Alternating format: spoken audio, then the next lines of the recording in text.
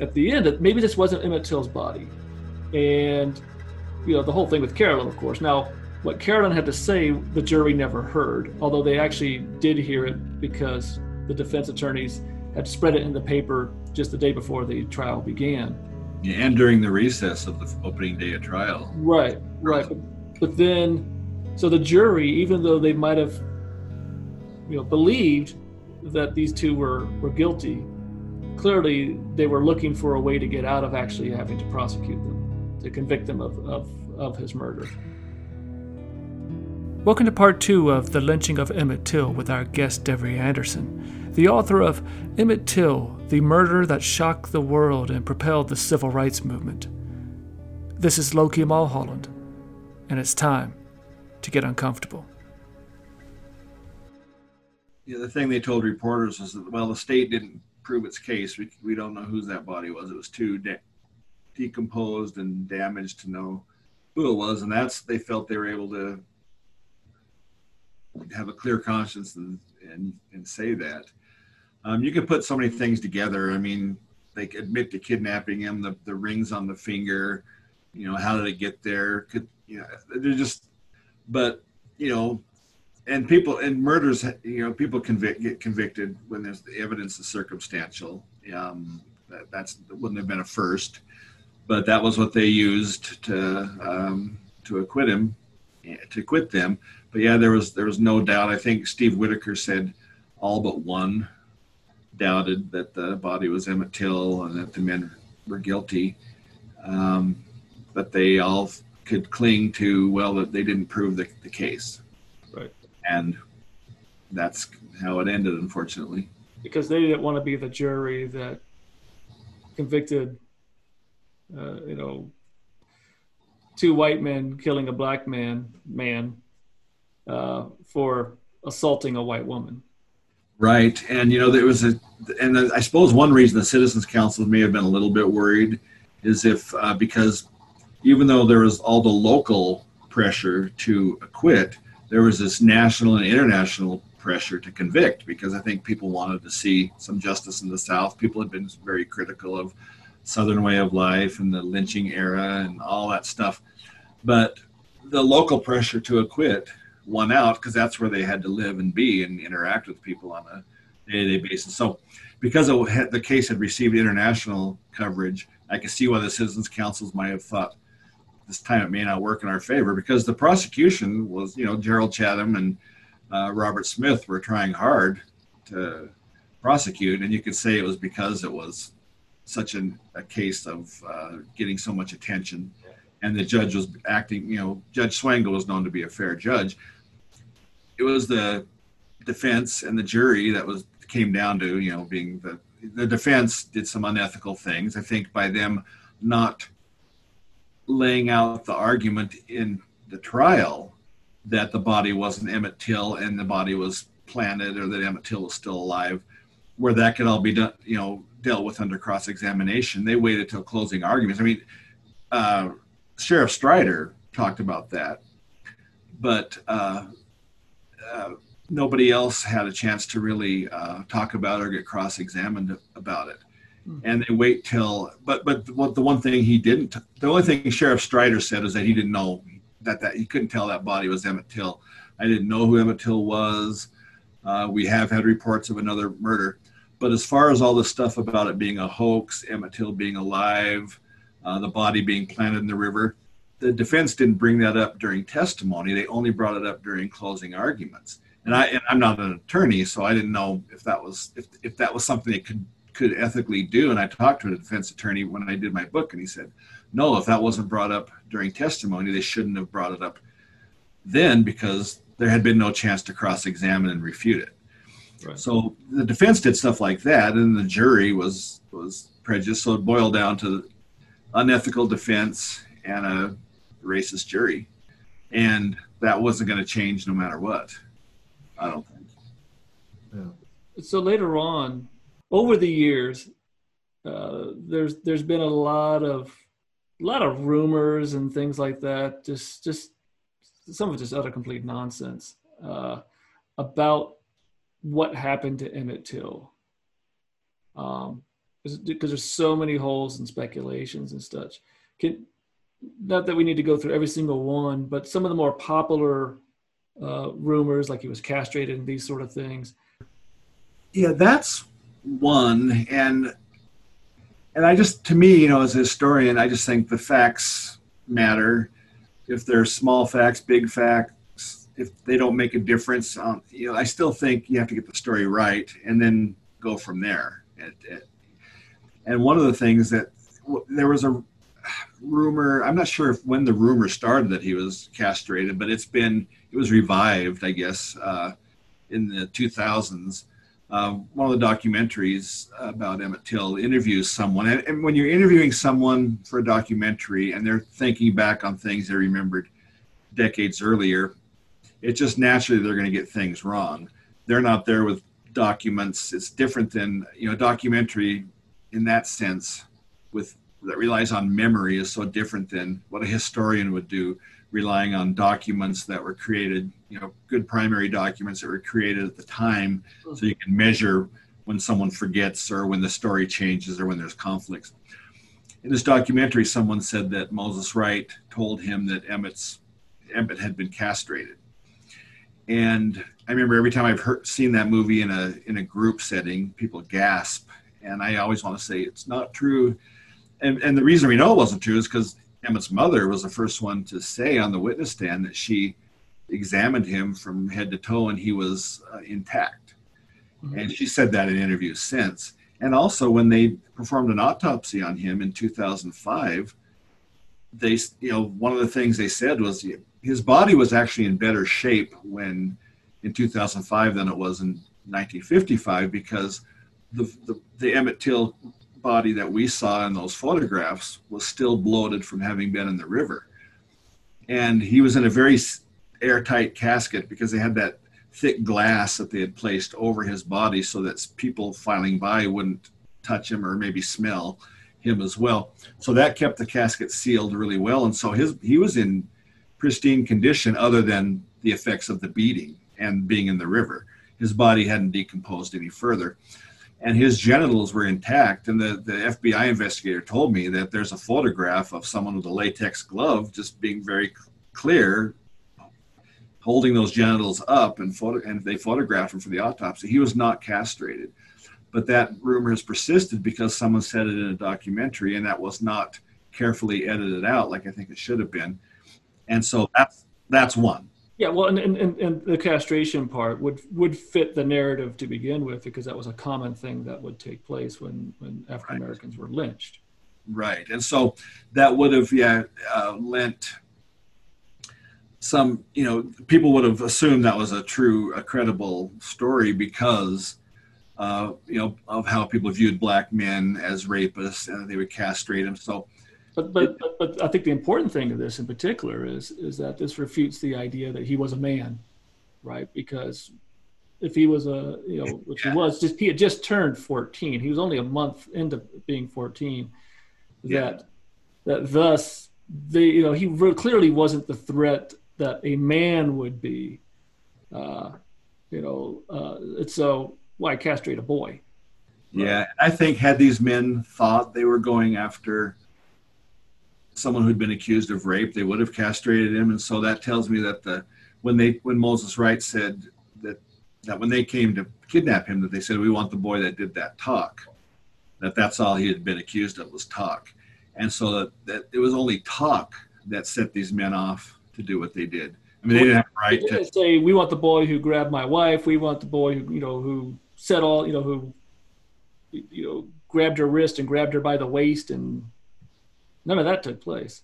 Yeah, so they were set off by a very minor infraction, and that's what led them to kill.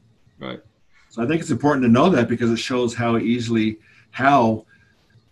a black man had to live in fear over the smallest thing, because that wouldn't have been unusual for them to think that if they talked to a woman, if they looked, Wheeler Parker talked about, his mother warned him not to have a wandering eyeball, which means, if you just looked for a second or then turned away, that would have set somebody off. So you didn't have to be accused of rape you only had to be accused of talking, looking, not saying ma'am, and people would have thought that was disrespectful. And, so that's important, I think, to point out. My work has taken me to a lot of places, and I've been fortunate to meet some incredible people. But when I came to Selma and met Joanne Blackman Bland, I knew I was in the presence of greatness. Joanne was 11 years old when she was attacked on the Edmund Pettus Bridge on Bloody Sunday in 1965.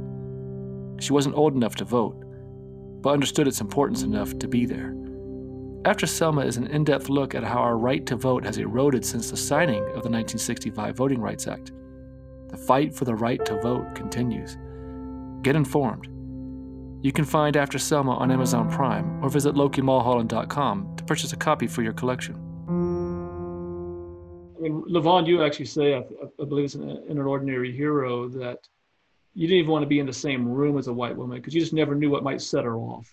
Right. And then you just be the obvious, target. Yeah. There's been one of the problems I've had to this day, and I'm much better than I used to be, was a lot of the men who were accused of rape.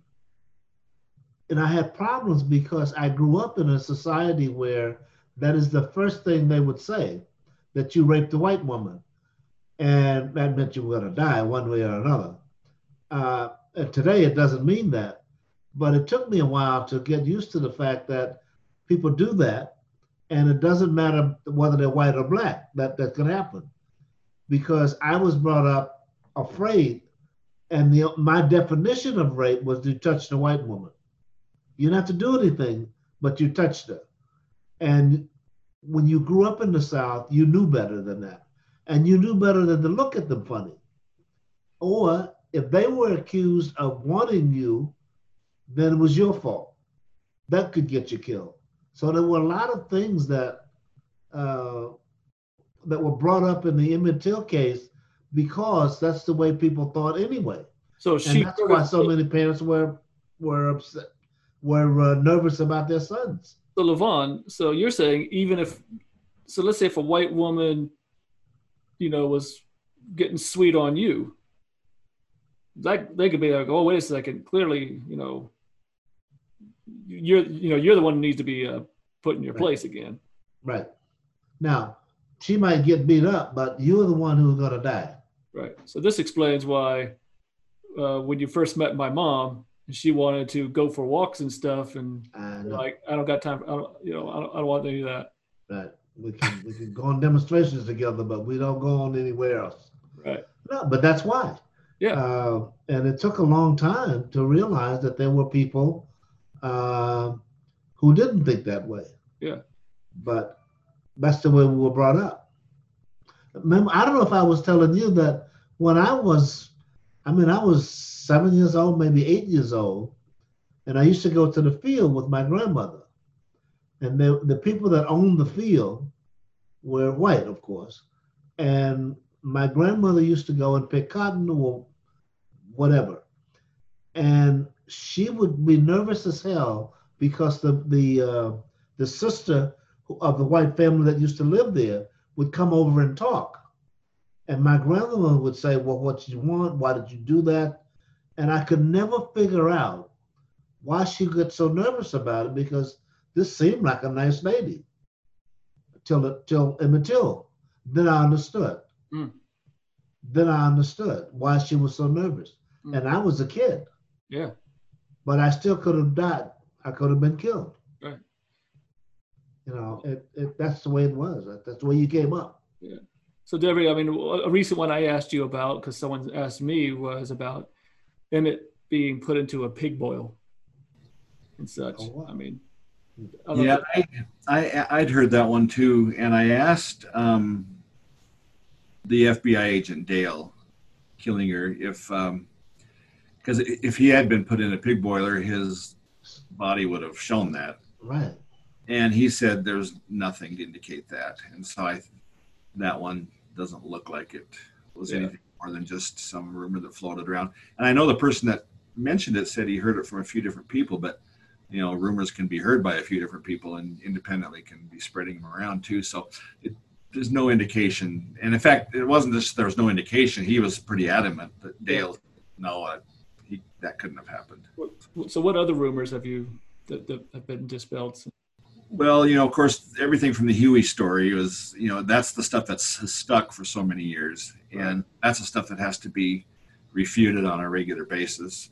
Emmett Till was, in fact, one of the things that Carolyn Bryant told the defense attorneys on September 2nd, 1955, which is, way before the trial, a few weeks before the trial, and just a couple days after the kidnapping, was that they brought him to the store. That she admitted, to the defense that yes, they kidnapped him, or I don't think she used those words, but said they brought this Negro to the store for me to identify. He was scared, but he hadn't been hurt, hadn't been harmed. So if he was scared at that point, when they were at the store, how's he going to be when they're beating him up and doing all this stuff? Their version was he was defiant to the end and said, they asked him right before they shot him, are you still as good as we are? And he said, yeah. That was Huey's version that came from Milam, I guess. He was clearly scared to death. And I can't imagine what it was, the suffering and the fear. When we see George Floyd calling out for his mother, when he has all these people around him, think how Emmett Till was secluded somewhere in the dark, and 14 years old, he's not standing up to them. But they had to preserve that image because again, it showed he was this man, not just a boy, and that he was acting outside of his place, acting out of line by stepping out of his place. And so those things need to be, those are just ugly part. I mean, the whole story is ugly, but those are ugly parts that people have kept alive because it's a way to somehow justify. Even if subconsciously you're justifying his death, it makes it a little easier for you to bear if he was standing up to them and doing all this stuff. And that's just so wrong, And so, any portrayal of his death cannot portray any of that stuff from Huey like that. Right. And that's given many, many people a reason to justify him being killed, especially after that story first came out and people in the South are reading it. They were able to sleep a little bit better by getting that version. Right. Yeah. So we've been talking about Emmett, and one of the central characters is Carolyn Bryant, because it's her words, white tears, that leads to his death. But there's always been a controversy around what she says and what she didn't say and so forth. And even the most recent book, where supposedly she confesses that she lied. But now there's even controversy around that. So what's really going on here? In my other life, I'm a filmmaker, and one of my more fascinating films I created is the award-winning film titled Black, White, and Us. It's about viewing racism through the lens of transracial adoptions in Utah. Utah? Yeah, Utah. It just so happens to be the transracial adoption capital of the world. So what happens when white families who didn't believe racism existed anymore adopts a black child? Find it on Amazon Prime, or visit LokiMulholland.com to purchase a copy for your collection. Well, it's on that one, it's so complicated because, first of all, did she lie? The answer is yes, but we know that not so much from what Tim Tyson said, she said, 60 plus years later. It's from what she said to the defense attorneys on the day she gave that interview on September 2nd, 1955, and compare that to what she said on the witness stand. It was on the witness stand where Emmett grabs her by the waist and propositions her and says, "Don't worry, I've been with white women before," and then she struggles to get away. She doesn't say any of that to the attorneys 2 days after the kidnapping. So that's how we know she lied about that. And we can assume because Milam and Bryant told Mose Wright, "We want the boy to talk," that this story was concocted after his death for the benefit of the jury, because even though she didn't tell it to the jury, they were hoping she would. In fact, she was on the stand and started to tell it, and the judge dismissed the jury. So the defense was hoping to get that, because again, that would have been a black, and she referred to him as a Negro man, so that would have been a case of a black man attempting to rape a white woman, and that's the version they needed the jury to hear. There's no evidence she was telling that prior to his death, and so his death, I think, the evidence points to his death being based on just him going into the store and whistling, and if there was some talk, because the men said, we want the boy that did that talk. As far as the whistle, I know some people have made this assumption that when she confessed to Tim Tyson that she lied about everything, but it was Emmett Till's cousins who told the press about the whistle. You know, from the day of the kidnapping until the trial, every statement about the whistle that came in the papers, that made its way to the papers, and it was known as the Wolf Whistle trial at that point, Wolf Whistle murder, that all came from Emmett's cousins, because she didn't say a public word about the whistle until the trial, but his cousins were telling that to the press a lot. So the whistle wasn't her story to make up, because it didn't originate with her. She did verify it, but so that's an important one. I mean, he did whistle, but he didn't do really anything beyond that from what the evidence shows.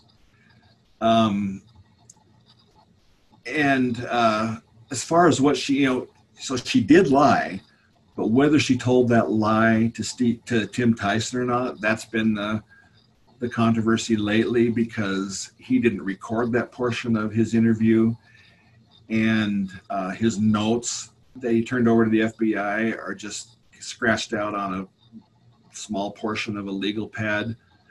But he formulated some lengthy quotes from that he put in an article, in an essay he wrote that he never published, that leaked, that I got a copy of.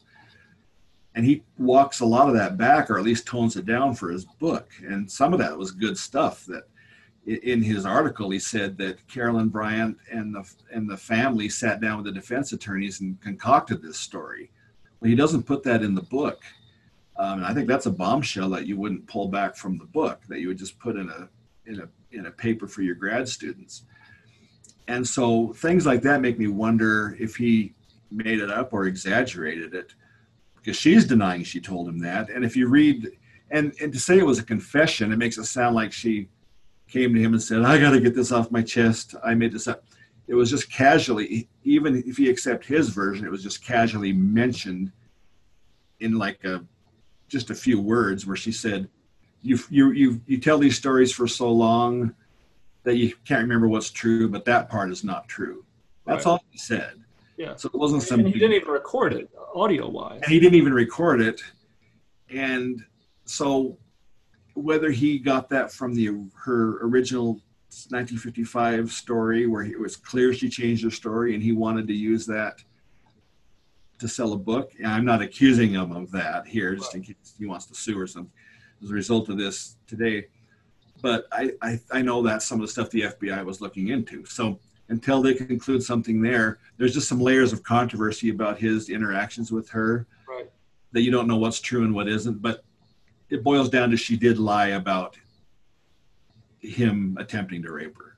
You know, that part is a lie, whether she told it to Tim Tyson or not. Right. And so, and the issue, particularly for Carolyn, then becomes is that there's not a what's the word I'm looking for? Statute of limitation for lying on the stand. That there's not. Right. See, that I don't know. I know that that's my understanding, is that part of the issue is that you could actually still prosecute her for actually lying on the stand if that's the case, and that's why when the book came out saying that she was recanting, that she turned around and said, well, wait a second, no, Timothy's lying. I didn't say that at all. He's making that stuff up. What I said was true. And on that one, I wasn't sure, because I know that when they tried to indict her in 2007, it was for manslaughter. Right. that not that she was present during the murder, but she didn't. For manslaughter charges, you don't have to be. You just have to aid them, like either steer them towards somebody or that. And because she told, there was evidence that she told her husband and Milam that he was the right one, and weeded out a couple of other young men earlier that day that he wasn't the right one. Right. But that was how she aided them. And I know there was precedent. They were able to point to some other cases. So that's kind of what they used for that. But a biracial grand jury just said that there wasn't enough evidence. So what you're referring to, by the way, is correct me if I'm wrong, is that Mose Wright testifies that that they took Emmett Till to the car or to the truck and asked, "Is this him?" And he hears a soft voice that says yes. And it was too dark for him to see, and so all he went by was the voice. But then people say, "Well, who else could it have been?" Right. And then earlier in the day, they were driving around picking up, African Americans, and is this him? No. And then I think there's one person who said that, whose teeth were broken because they threw him out of the car while it was moving and it busted off his teeth. Yeah, and there was another case where a young boy and his grandmother came into the Bryant store, right. And Roy went up to him and said, "Are you the one that did this?" And the kid didn't know what he was talking about. And Carolyn said, No, that's not the right one. It's interesting because the FBI interviewed the kid and as an adult in 2005, and Carolyn backed up that story. She remembered that. So that one they had evidence for. The other, that the guy they threw out of the car, they only had that guy's word. There's no reason to doubt it, but they were able to at least trace the one back from the very beginning. They had some verifying testimony. So they had that to strengthen that she aided and abetted them. But a grand jury didn't see it that way. At least they didn't think the evidence was strong enough. So I wasn't sure now if with what's the Tyson book, if that was going to strengthen the manslaughter charge, or they were just going to try to get her for perjuring herself on the stand. Because I thought the statute of limitations would have run out, but I don't know the law. And that could be wrong. I'm not an attorney either, but that's what I understood it. But there's one other thing as well, is that her sister-in-law, J.W. Milam's wife, she told the FBI that she wasn't there when she screamed, so Carolyn claims that she screamed out, so she screamed when Emmett Till grabs her. And in one instance, her sister-in-law says, "Well, I wasn't even there." In the other instance, she says, "I never heard any scream." Yeah. Well, as far as a scream, if she'd screamed, you got to remember the front doors would have been open to the store with the screen door shut to keep mosquitoes out. But it was right. So Wheeler and his cousins, they never heard anything either. They didn't hear anything like that. So that sounds like she made that up. As far as Juanita Milam being there, it was not until 2005 that she told the FBI she wasn't there. So as far as what she said back in the day, I know in 2005 she said she thought she was in Greenville that night. That's where she was from, and her mom and dad lived there. When she talked to the defense attorneys in 1955, around the same time Carolyn did, she doesn't address being at the store. She just said she was in Greenwood the night of the kidnapping. So I think possibly 50, some years later, she's interviewed, she is confusing the night of the kidnapping with the night of the store incident. And the reason I think that is because it was her car that was there at the store, because the Bryans didn't own a car. And the way Carolyn described it was that she went out to Juanita's car to get this gun. Well, the witnesses said she went out to a car to get a gun too. So if Juanita Milam's car was there, and JW wasn't there because they didn't know about this yet, or they had gone and killed Emmett Till that night. Seems that Juanita either forgot she was there or wanted to distance herself to the FBI from the whole story, saying, "Hey, I wasn't around for any of this," because I'm sure she was worried she might be prosecuted too. And then on top of that, so Carolyn, Carolyn tells the FBI agent that Dale, is that right? Dale, yeah. That when Wheeler or whomever, whichever the cousins went in to grab Emmett to bring him out, that she said, I have no idea why they came in to get him. It was as if, like, well, why did they have to come in even though all this stuff was going on? And again, they were by the door, so they were kind of keeping an eye on him. And they even said that nothing even happened when they were exchanging the money, because she says that he grabbed her by the wrist. And in the FBI files, at least, there's the conversation is that there was nothing that actually took place. Yeah, the one where she said I can't remember if this is also in the later ones, but in that first interview she gave a couple of days after the kidnapping, she said that this other guy came in, but there was no incident, that he left willingly, that he didn't have to be dragged out or anything like that. And I think on the witness stand, she changes that too, to say that someone grabbed him by the arm and pulled him out. So make it sound like he wouldn't. And I think she said he indicated he'd be back too. And so none of that. So that would have given the jury a reason to think she had reason to fear that he said, well, I'll be back, and he didn't. Her original story doesn't say that at all. Yeah. There's clearly some lying here. And, that's just not in dispute. Yeah.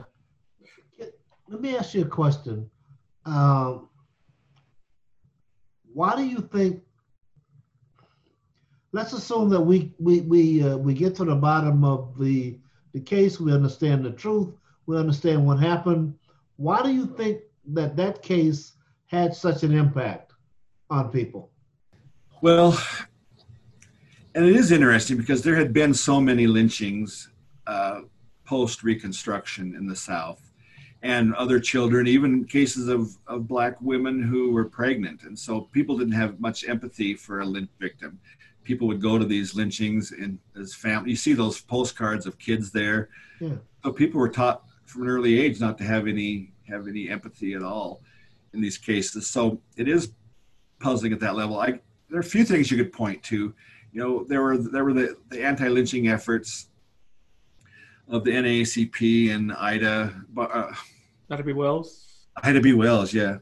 And so the era of lynching reached its peak, and up to 3 years or so before Emmett Till's lynching, there hadn't been a reported lynching in the South until after the Brown decision, and then there was this backlash.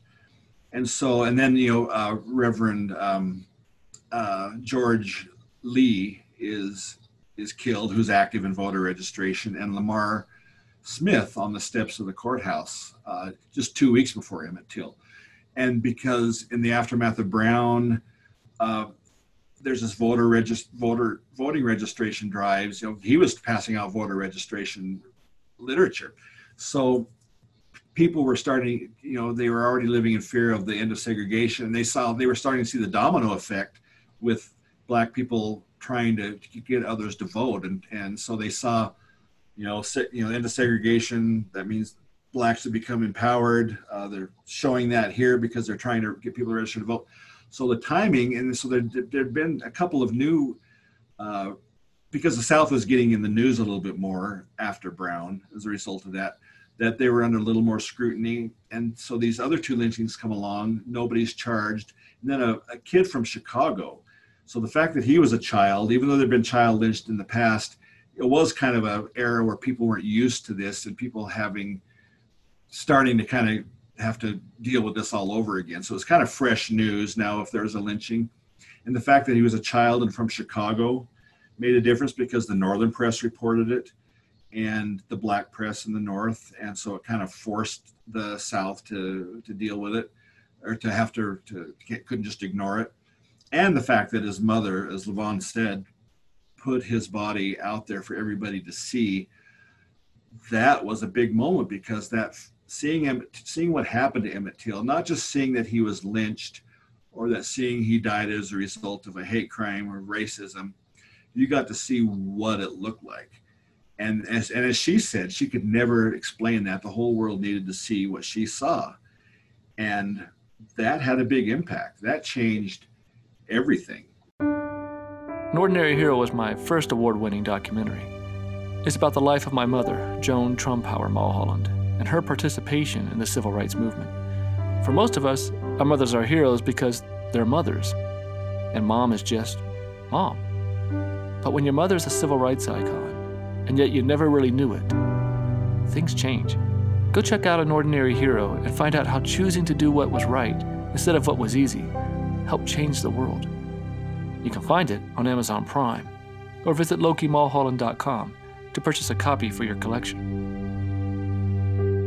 And so this launches people into the movement, or they, or it sticks with them long enough that when they are coming of age into college, it becomes that galvanizing force that changes that. I mean, and even Rosa Parks is quoted as saying, or at least, I don't know if it's a direct quote or not, but that she was thinking of Emmett, which would have made sense because it was, at least T.R.M. Howard was speaking up there just the week before or so.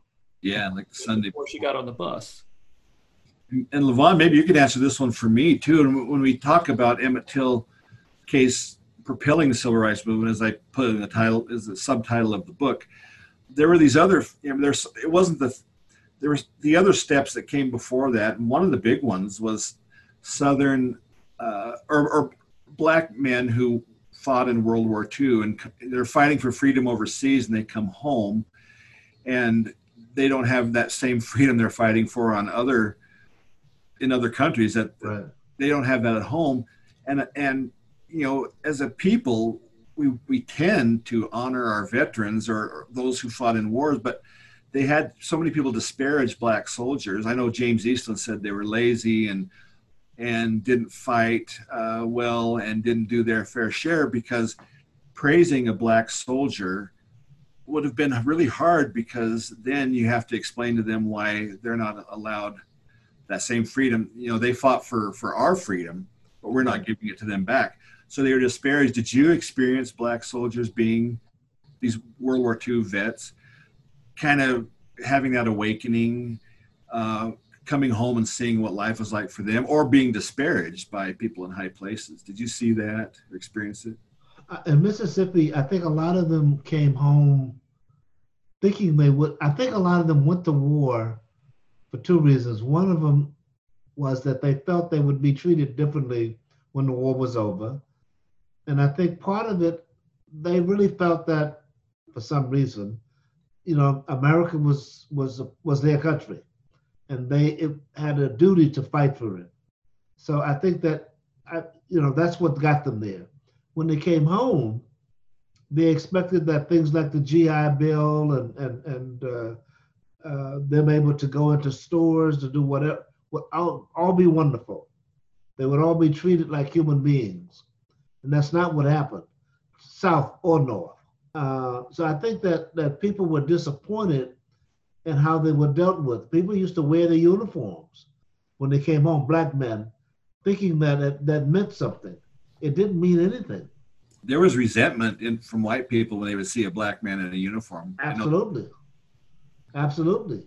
And I don't know why, to this day, I struggle with why a lot of them didn't just stay in Europe, or why they ever went at all, or any of that. And I still struggle with that because of the way they were treated when they came home. And you saw an article about the code talkers. The same thing happened to them. They live on reservations. They're not treated well. So I watched them just slowly. They won't even, my own man, whom I didn't like, I might as well be honest about that, but they don't even talk about it, what happened to them. And they don't talk about it because there was nothing for them to be proud of. When they get together, you could hear them talk about, maybe a battle they were in or something like that. But in terms of coming home and being proud of the fact that they were soldiers, they weren't. Many of them weren't, because of the way they were treated. So, I mean, the message is sent home clearly before you leave for war, and then when you come back, that this is not your America. Yeah, it is not. You're still not part of society, and so Emmett Till became, this symbol that that represented that. Here is, on a lot of different levels in and of itself. So I think that does that. And then if you like was mentioned previously, Devery, when you talked about George Floyd, right? That there's still this reminder that there's, as Levon, you said in a previous podcast episode, that there's these two Americas, and that that question of why should I be a part of this America if this part of America doesn't want me?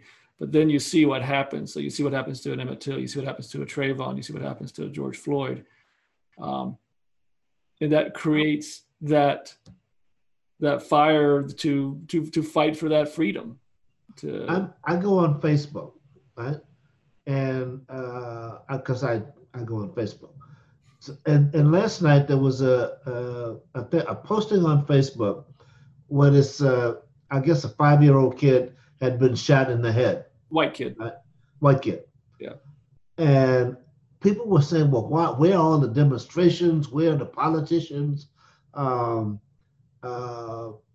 it was hard. I mean, what they were saying was, I'm saying the two murders have nothing to do with each other. I said, it's wrong to kill the kid, but why you got to bring George Floyd in the middle of the kid getting killed? They're murders. They both got killed for no reason. I said, why don't you just say that? Why you have to denigrate all the demonstrators or the people who are angry or the people, and furthermore, there was really only one kid that got killed. You'll excuse me for saying that, but let's not guess not. You're not demonstrating. You're telling me to demonstrate. Right. You're saying that those people who are demonstrating for George Floyd are wrong. I don't see you out demonstrating for this 5-year-old. Right. So people have to. It's like even in death, we can't be left alone. Wow. I don't believe I just said that. But they just killed the guy. So let's just say that they killed this guy. Oh, and by the way, they also killed this kid. And they're both wrong. Right. But there's different levels of being wrong on that as well. I mean, wrong is wrong. But the fact is that George Floyd was killed by the police and the state apparatus. That's him to do that. Whereas this boy was. This 5-year-old child was killed by a neighbor, and that's the thing too. Because I've had people ask me about that. I've been on Facebook seeing that same stuff, and kind of because I've had some family members and that have been sharing those memes about Cannon Hinton, I think his name was Hinton. Cannon, yeah. Who but as tragic as it was, what's there to demonstrate against? Because the killer was arrested and he'll be prosecuted, and there's no question he'll be convicted. Right. So everybody knows what was wrong, right, and justice is going to be swift. So what's there to demonstrate? When there's a systemic issue like with the George Floyd, or so many black men get killed and then the killer isn't brought to justice forever, it takes forever to arrest them even, and that's what people are protesting about. Right. And so if it's a systemic issue, then any black man has to live in fear to some degree about this happening to them, because random acts are different than targeted systemic issues. Right. That's why demonstrations are appropriate here, because it's a whole different thing. It doesn't lessen the tragedy of the other killings at all. Right. Exactly. But those are being taken care of. If George Floyd, and if there wasn't a pattern or problem that you see with police, how they treat black men or black people in general, but black men especially, it would be different. And I'm sure there are those kinds of killings of black people by white people or whatever that are local and don't make news because they're not part of a systemic problem. And people need to remember that too. So it's not the amount of news it gets, it's just why it's getting news that you need to look at. And right. Systemic problem, then it's a whole different ballgame. Right. I think one of the compelling things to think about this white boy who gets killed by this black man is the fact that the black man wasn't killed by the police when they showed up. They actually managed to arrest him.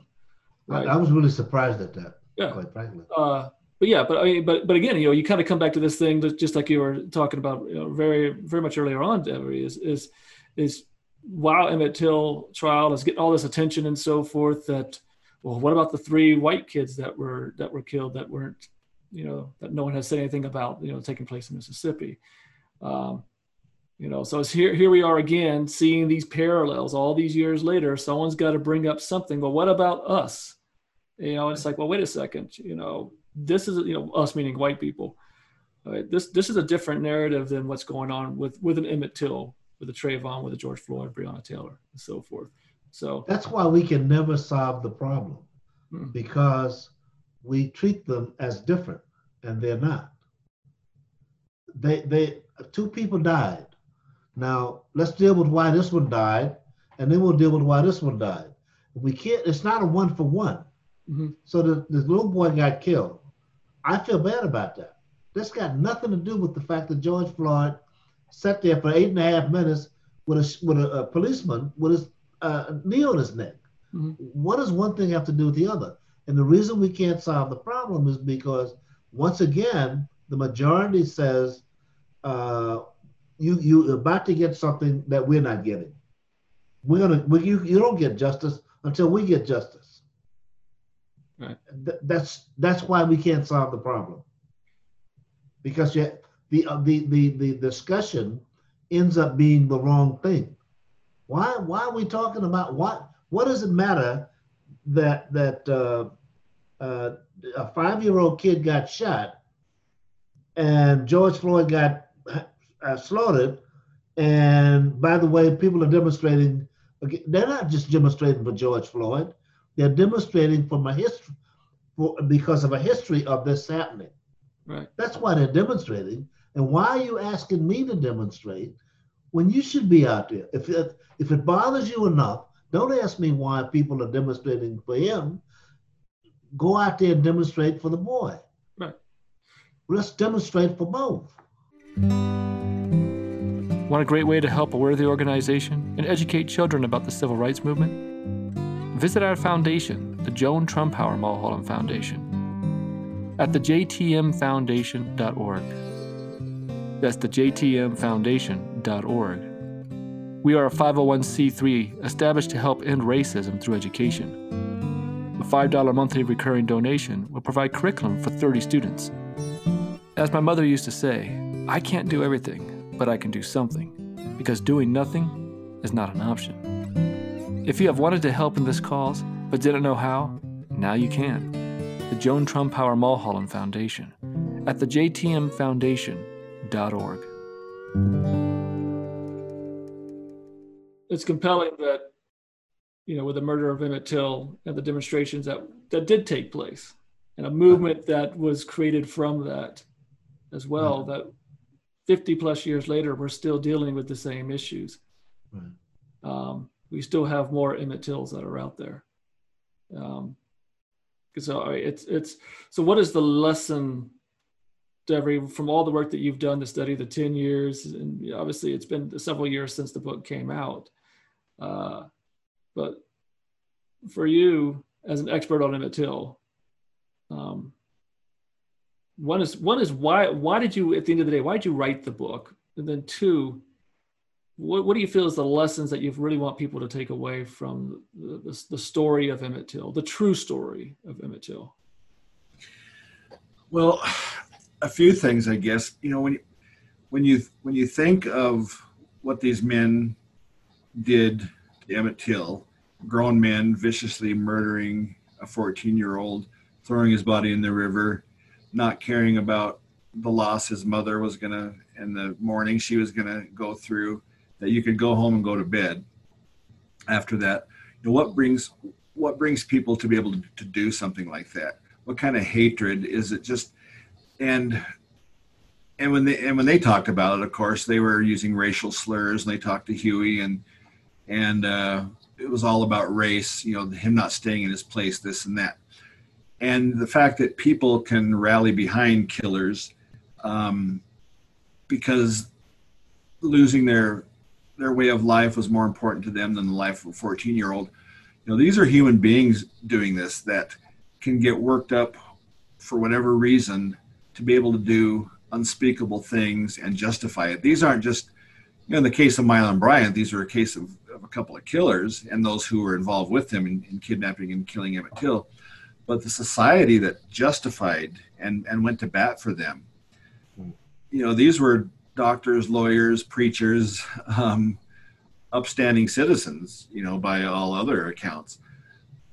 But they let themselves get to that point of the life that they backed them. So they were, you know, complicit in this, in that sense, that they were fine with the life of a 14-year-old boy being snuffed out for this greater cause of preserving segregation.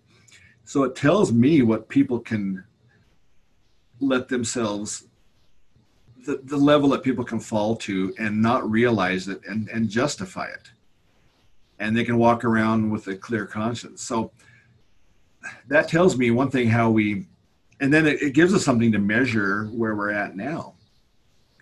In the aftermath of the George Floyd case, for instance, I mean, we saw a lot. The one thing that hit me right away was how many people were now saying Black Lives Matter, who never said it before, wouldn't have said it before. Yeah. But this one woke a lot of people up, kind of like the Emmett Till case did.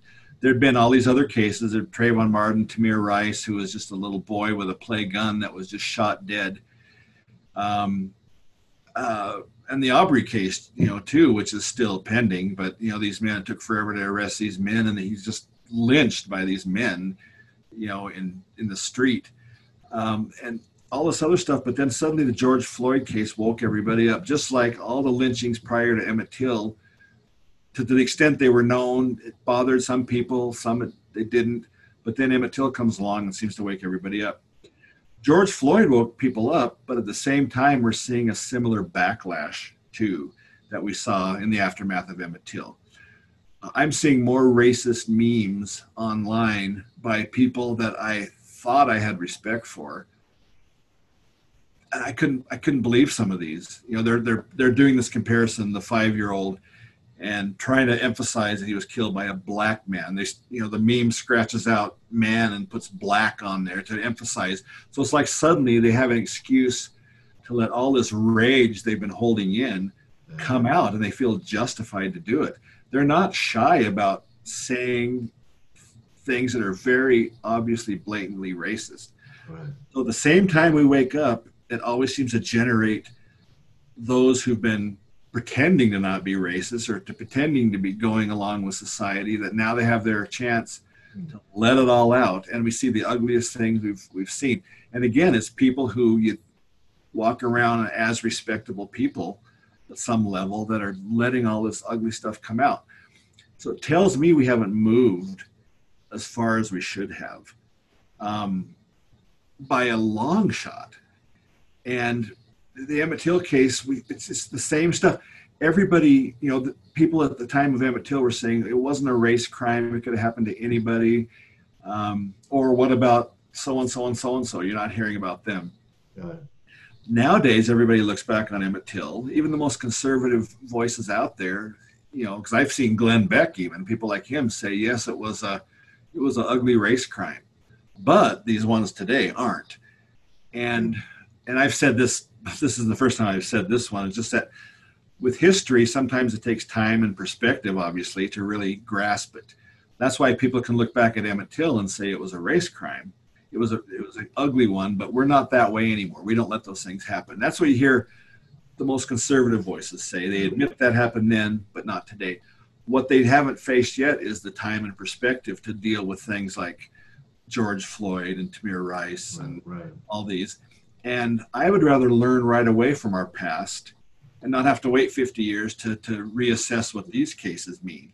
We need to look at them now, because if we always have to wait 50 years to come to an agreement, yeah, that was bad, we're never going to get past this. We need to learn. That's how we learn from history. We don't, you know, we learn from history with time and perspective, but it should help us understand our present a little bit better and not have to wait so dang long. And those are the lessons we refuse to learn collectively as a group of people, as human beings. And we need to learn from this stuff and learn from it now. We don't have time to keep having these same arguments and having some other case come along that wakes a portion of us up and turns the rest of us into rabid, ugly people, you know. And I don't have an answer really, other than we just need to do it. We need to learn from our past, but we need to all get on board with that. The one hope, and it's the hope that existed, even back during Emmett Till, that we see today, is that people do respond, and people do lend their voice to what, to the tragedy, to the injustice that's taking place. And I always hope that, we just have to wait for old racists to die off, but they have posterity that they've influenced, and so that's why we see people who are young, like the people that killed Mr. Arbery. It was a father and son, and you just teach that stuff on to next generations. And so I don't really have that hope that we'll that when the older ones die off, it'll be over with, because then they teach the younger ones, and they become old and teach the younger ones. And so maybe there'll be a slowly, but much too slow for what we need as a society. We can't afford. Yeah. I think the old ones, what we need is for the old ones to die off sooner. Certainly electing them as presidents, Yes. and letting their followers then justify and kind of echo things they say, which I've seen a new ugliness as a result of the last few years. Yeah, People are now feel emboldened to say and act in ways because of that. But we're always also seeing people who are willing to stand up. There seem to be more clear battle lines, but the people fighting the battle and determined on each side seems to be stronger. Right. But both sides seem to be stronger.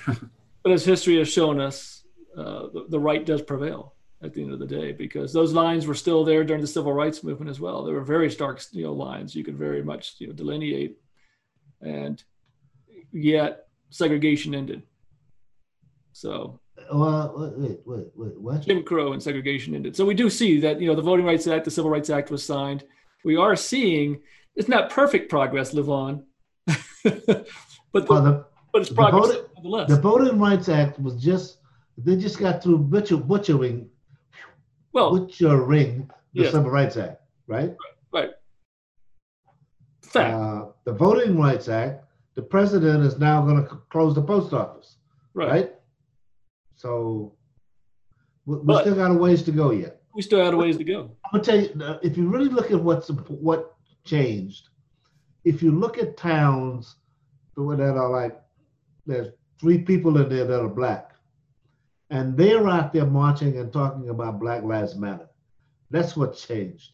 That more people have seen that they need to do something. White people, that we can do this together. And it's the first time, I think, in history that a lot of people have tried to do stuff together. Their English needs some little work, but I think that's what's encouraging, that there are enough people who are different colors, red, white, black, working together to try to solve this. And quite frankly, I think it's because of timing. The epidemic, all the white kids that went to college now find out that everybody's been lying to them, so they're pissed off. George Floyd gets killed, so they don't like that. So I think a lot of things have happened. I'm not saying we haven't gotten anywhere, but I'm saying for the first time in the history of this country, we have that many people that are different that are working together. Yeah, that's what's important. And they've carried this all over the world. Yeah. I think that's but I think we got a lot to do. Yeah. Well, Devery, we truly appreciate your time and willingness to join us on our podcast, The Uncomfortable Truth, and to share your stories and the massive amount of research you did about Emmett Till and the lessons we can derive from that. So thank you so much. Thanks so much for having me. I enjoyed every moment of it today, being with both of you. Thank you very much. Yeah, Livon, man, wow. Thank you again. Successful. You finally got power back in your house after a week. After a week, yes. A hot week. I'm very yeah. All your frozen foods have to be thrown out, or yeah. I mean, some of it we took to my daughter's. Fortunately, she only lives about 10 minutes from us, but a lot of it just it just got thrown away because there was no way to keep it. Wait a second. Your daughter only lives 10 minutes away from you, and you guys were sleeping in a hot house? I'm not trying to throw her under the bus in this podcast. I'm just asking questions. Yes. God. You hear that? I'm not throwing you under the bus. I'm just asking questions. I like that. Yeah. No, we did. We took a lot of stuff to her house that was in the freezer, but we figured, well, a couple of days we're gonna leave stuff in the refrigerator. Well, a couple of days turned into 8. Well, you've been telling me, oh, it's so hot at night. Well, why is it hot at night when you could be at your daughter's house? Don't ask me. All right. Because you're gonna start something else. Asking that question. I might ask that question. How do you know I didn't ask that question myself? All right, I'm just looking out for you. That's all I'm saying. Oh, God. All right. All right, babe. Right on. Appreciate it. Thank you again for listening. Make sure you head to my Patreon page at patreon.com/Loki Mulholland. Show a little love if you can, and get access to even more content. Until next time, don't be afraid to get uncomfortable.